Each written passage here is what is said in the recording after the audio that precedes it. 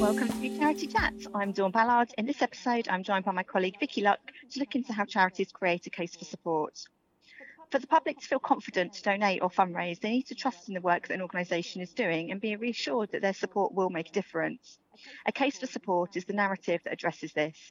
It needs to be written towards the supporter or donor, clearly illustrating the charity's mission and vision for the future, whilst also telling the supporters why they should support this specific cause.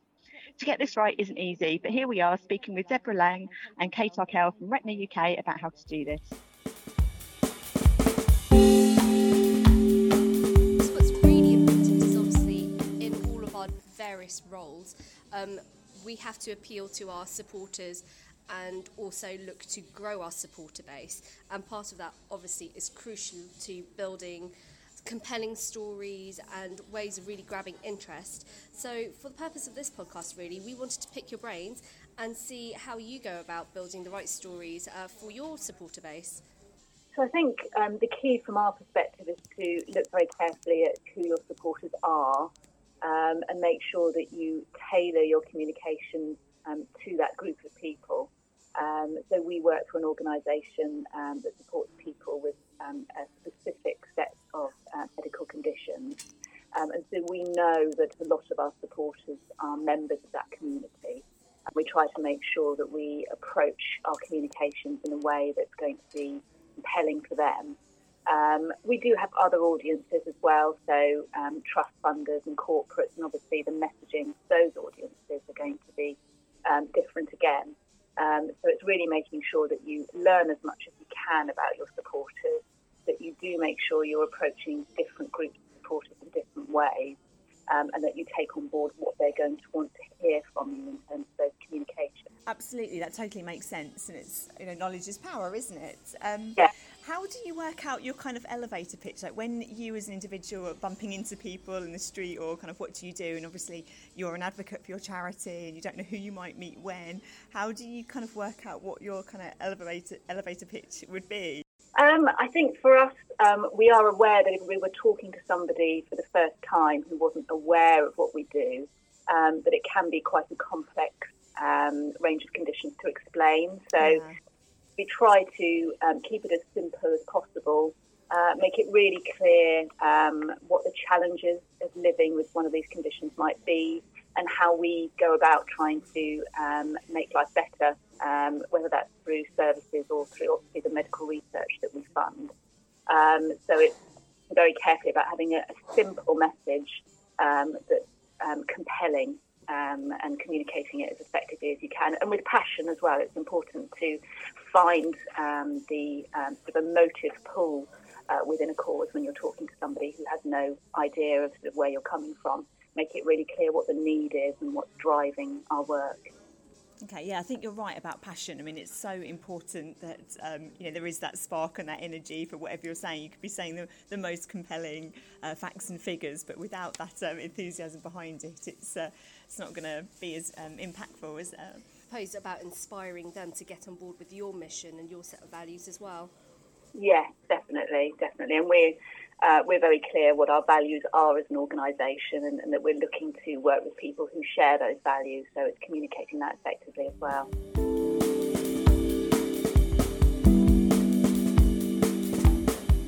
So as you mentioned before, obviously you're reaching out to various segments of your database, whether that be community supporters, event participants, corporates and trusts. So how do you go about starting to build a case for support, especially when you need to tailor it across those different audiences? So I think something that we are very clear that we need to do is work collaboratively within our organisation when we're starting to look at a case for support. So once we've identified the audience that we're looking to appeal to and what they might be interested in hearing from us, we will work within the fundraising team, the communications team, the development team to pull together everyone's expertise and really build something together. I mean, we're a small organisation, so that's perhaps easier for us. Some much larger organisations. Yeah, I think I'm quite new to this organisation, and actually I found it really, really refreshing that there is a kind of lack of silo mentality. There really isn't that here. I've found that, for example, I'm very much on the research development side of the organisation. fundraising team are so clued up on what's going on in research. They really understand the way research funding works. And so I think that makes the whole thing just so much easier in terms of they know where I'm coming from and I have some understanding of where they're coming from, and it makes it so much easier to work together. Absolutely. And actually, you've also touched on the fact that at a research organisation, there's so much cross-working with your different departments. How do you deal with handling messages and communications for your lay audience, especially because the research landscape and how research funding works is quite a complex situation?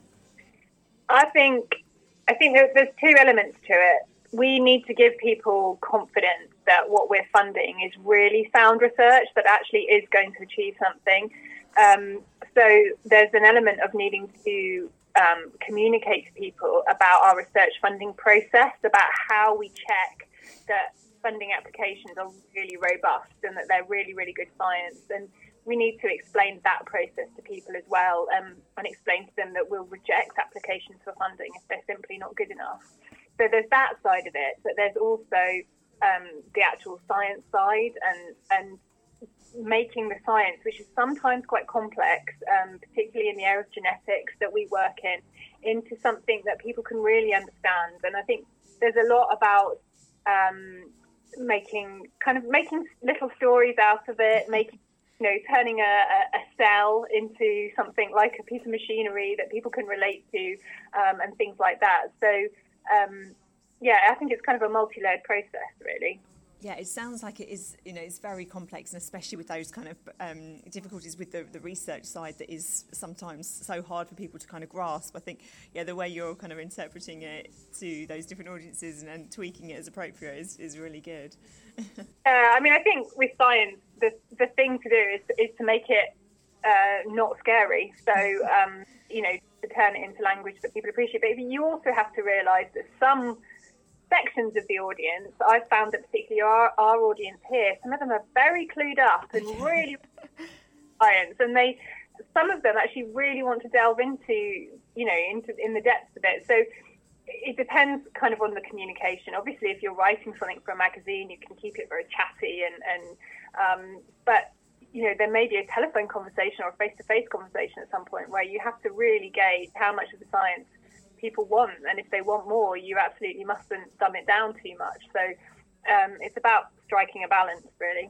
And do you think people are now becoming more inspired by sort of the deeper understanding and workings of the organisation and the funding streams than they have been before, maybe? I think when it comes to our community, they are interested in the detail, even if it's something that we might want to communicate to them in layman's terms. They do want to really get into the research and understand what's going on, what the developments are and what that might mean for them. I think when it comes to some of our other supporters, such as our trust funders and our corporate partners, they're more interested in hearing about the impact of their contributions on our community, and some of the more emotive language would be used, I think, when we're communicating with them, whereas our community, as Kate said, they are quite clued up in many cases, and they are very much interested in the detail of the research and how it's progressing. I think another aspect here that's actually quite unique, or coming from my background, is new to me in this organisation, is the sheer number of different conditions that actually our charity covers, because there are a number of conditions with different sort of underlying genetic causes, and actually that's quite an interesting one, because some of our projects that we fund are quite specific to certain conditions or certain genes even, right. And it's about picking out for the right audiences the things that are relevant to general progress. And this might be about a specific condition, but actually something that's going to come out of this project which is going to forward our understanding for our whole community, or is going to make a bigger impact more widely. So it's really about being very receptive to kind of the communications you're having with those individuals, what they're giving you back, and just really tailoring that message to them to make sure that they they are engaged as much as possible, they're getting the information that they want, and that inspires them for it to be mutually beneficial for you both. Now, I think because we are a small organisation, it does mean that we can communicate with our supporters in that very personal way, and we can tailor our communication to them, which I think is fantastic.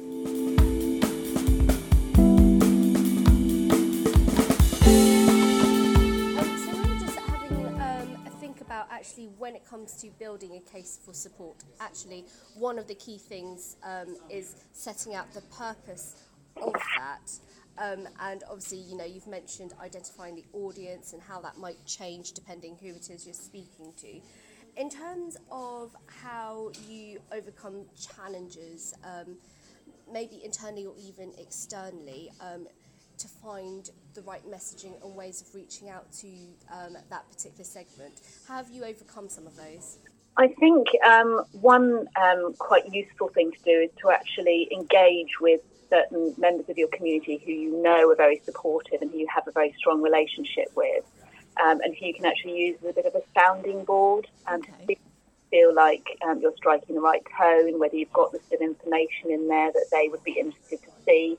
And you can have some of those discussions and get a bit of feedback, which can be very helpful, particularly if you've reached a bit of a brick wall and you're struggling a bit with the messaging. Perhaps there's disagreement within the team about what direction to take that case to support. It can be useful to get that external input into it.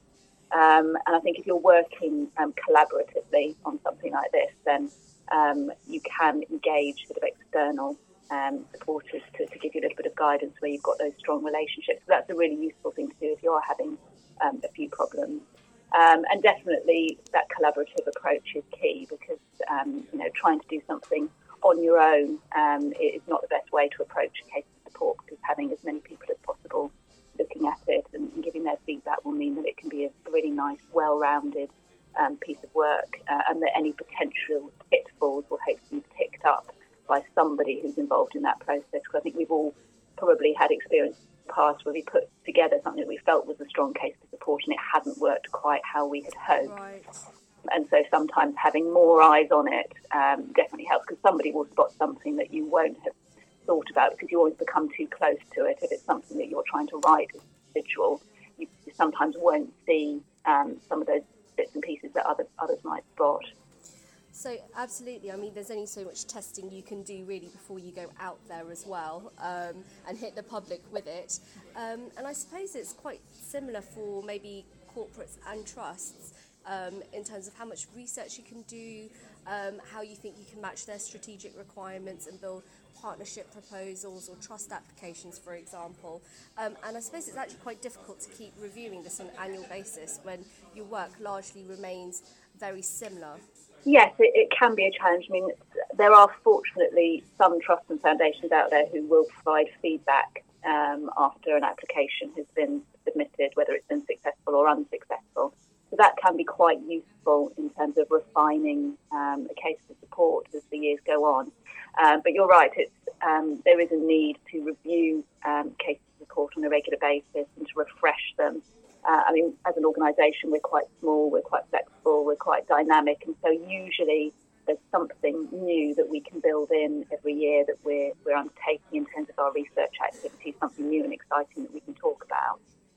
But if you do find you're in a situation where your work is very much the same year after year, it is trying to find a sort of a new and unique angle that you can use. And that may not, if there's not necessarily much movement in terms of the actual work and activity of the organisation, it could be looking at something like making use of a friendly researcher to be the face of an appeal and make it a bit more interesting in that sense, or a member of your community who's been involved in medical research who might be willing to support you with some of their personal experiences and weave some of that into the case of support, just make it a bit different and a bit more compelling. Yeah, I mean, personal stories from researchers can sometimes be quite good, particularly if you're supporting, in some way, you're supporting a researcher's career, so you're perhaps funding a studentship or a fellowship like that. I think that side of it is also really compelling, that actually you're building the future workforce. You're investing in somebody's future career so that they can go on and take this research forward. Absolutely, and it makes it more personal as well. It puts a face to your work. Yeah, I think it's really, really, I like that about studentships and things like that. It's really good to have space that's associated with that you can do some communications work with. They can perhaps write guest blogs for you, things like that. And it really helps make it human. And their researchers are often really good at thanking supporters, explaining what a difference to their work and their career the funding is making.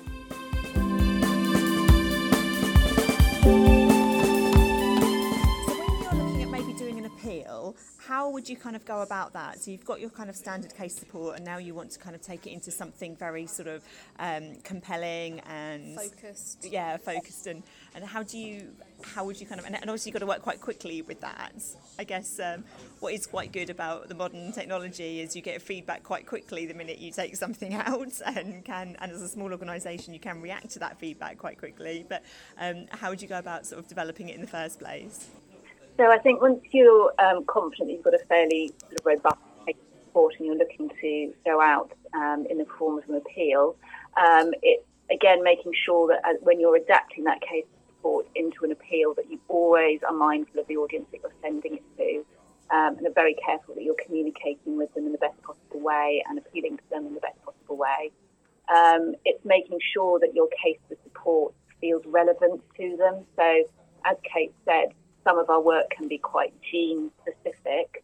We are going out with an appeal that is around something that has a very specific gene involved in the research. It's trying to explain how that work might be relevant to everybody. What you don't want to do is to make people feel like they're being asked to support something that potentially isn't of interest to them. So it's being able to explain the relevance of that work to them.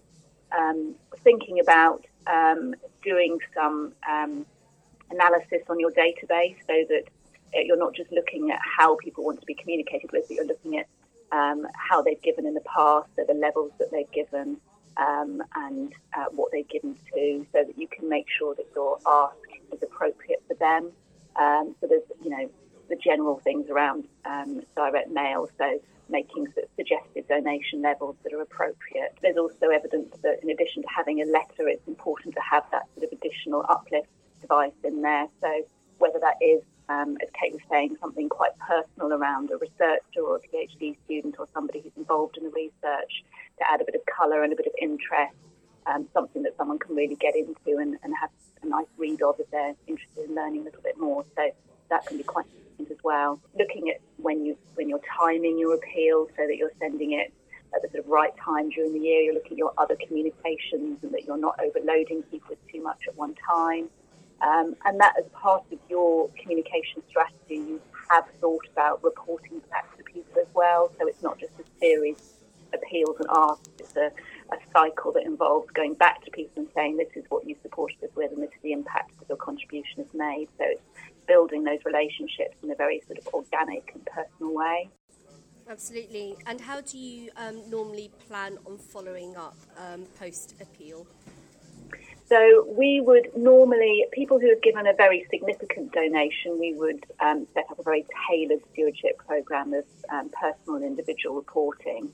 For our wider community, we have a newsletter that goes out 3 times a year. So when we have done a significant appeal at some stage, we'll always make sure that we have a follow-up article in our newsletter that talks about the research that's been funded and the progress that's been made. We try and make sure that that thread is continued through our communications. And our website as well, so we'll make sure that the research area of our website is up to date and people can go on there and find out the latest news in terms of the projects that they've funded. So it's important to always bear that in mind when you're looking at communications, what you need to be reporting back on. And actually, just to take a step back all the way to the beginning of our conversation about appeals or even / campaigns, how internally throughout any of your careers have you decided internally what the focus should be for your appeal or campaign? It's quite a fine balance, I would say. The needs of the organisation in terms of what your internal priorities are. So there will always be some research that the organisation is very keen to fund as a matter of urgency. But it's balancing that against what would actually appeal to your audience. And sometimes those might not be the same thing. So it's trying to sometimes reach a compromise actually internally about what your organisation might see as a key priority and what as a fundraiser you might think is actually going to be appealing to your audience, because there's no point putting together a campaign and spending a huge amount of time on it when you know in your heart of hearts that what you're attempting to ask people to contribute to is not going to be of interest to them. So you do need to have those internal discussions and identify something that's both a priority for your organisation and appealing to your audience. And certainly in our organisation now, we do tend to find that we can get those two to align, which is fantastic. In my career, I suppose that's not always been the case. And I think it is making sure that you've got strong relationships with your colleagues internally, that the culture of the organisation is such that you can have some of those challenging discussions with colleagues when potentially you're being asked to build an appeal around something that you just don't feel is a strong enough ask. So I think that's really important, being able to put forward a fundraiser perspective on these kinds of things.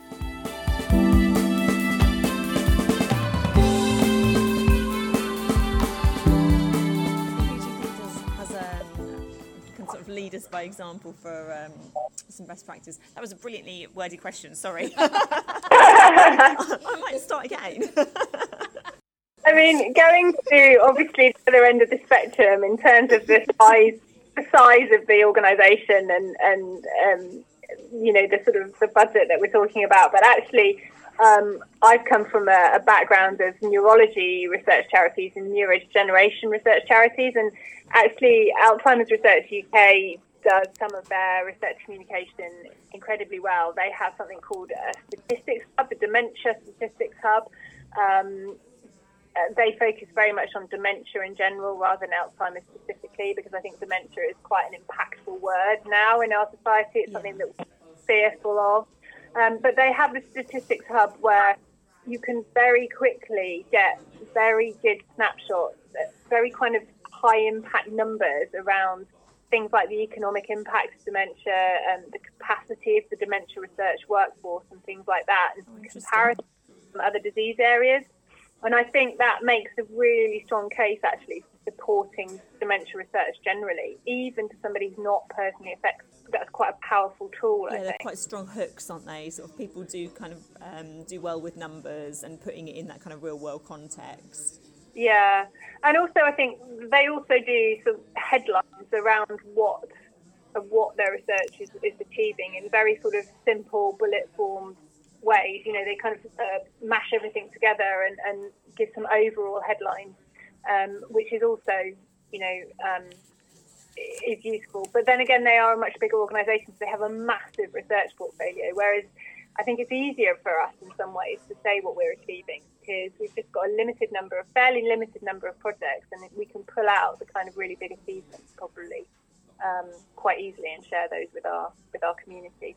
Yeah, sort of pros and cons of both, aren't there? Because the small organisation means you can get all of your staff team involved and communicate things out and react very quickly. But then as a bigger organisation, you've got a lot more opportunities and examples of things to pull upon. So yeah, pros and cons of both. Yeah, absolutely. Yeah, I mean, sometimes I think, it must be so much easier when you've got so much more going on. But actually, I think there's a bit of a balance.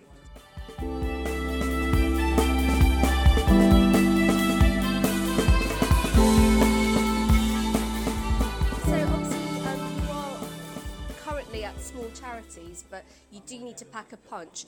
Do you have any advice for any others out there? I think the key thing to remember is just because you're a small charity, it doesn't mean that you can't be ambitious about what you want to achieve. Yeah. And it's important to communicate that ambition and that passion to your supporters, particularly when you're, as we are, a small organisation that's quite condition specific. You do have a community that is really passionate, really enthusiastic. They really want to hear about what you're doing. Yeah. So as long as you're communicating to them effectively, you will find ways to get them on board with what you're doing. And I think, as I touched on earlier, when you are small, it does mean that you can take these really personalised approaches to your supporters, which is a huge benefit, and I don't think something that should be underestimated. It is an advantage that we have over larger charities, is that we can have these really personal relationships and personal communications. And I think the other thing that I would say is planning is absolutely key. We've touched on the process of putting together a case of support, taking a cross-departmental approach, because if you plan carefully, it means that if you do have limited resources, which at a small charity you do, then it will mean that you can work as efficiently as possible within and the encouraging everyone buying into it as well then, aren't you, as well, which only makes it a stronger ask. Definitely. You do want to get that buy-in from everyone in the organisation so that everyone is happy to contribute and pull together and create something really compelling and exciting. Brilliant. Well, that's really interesting, and thank you so much for your time. I think we've got quite a lot of kind of learnings from that and things that will be really useful for our listeners. So very much appreciate you being so thorough in those examples and everything. Thank you very much, Deborah, and thank you very much, Kate. No problem. Bye.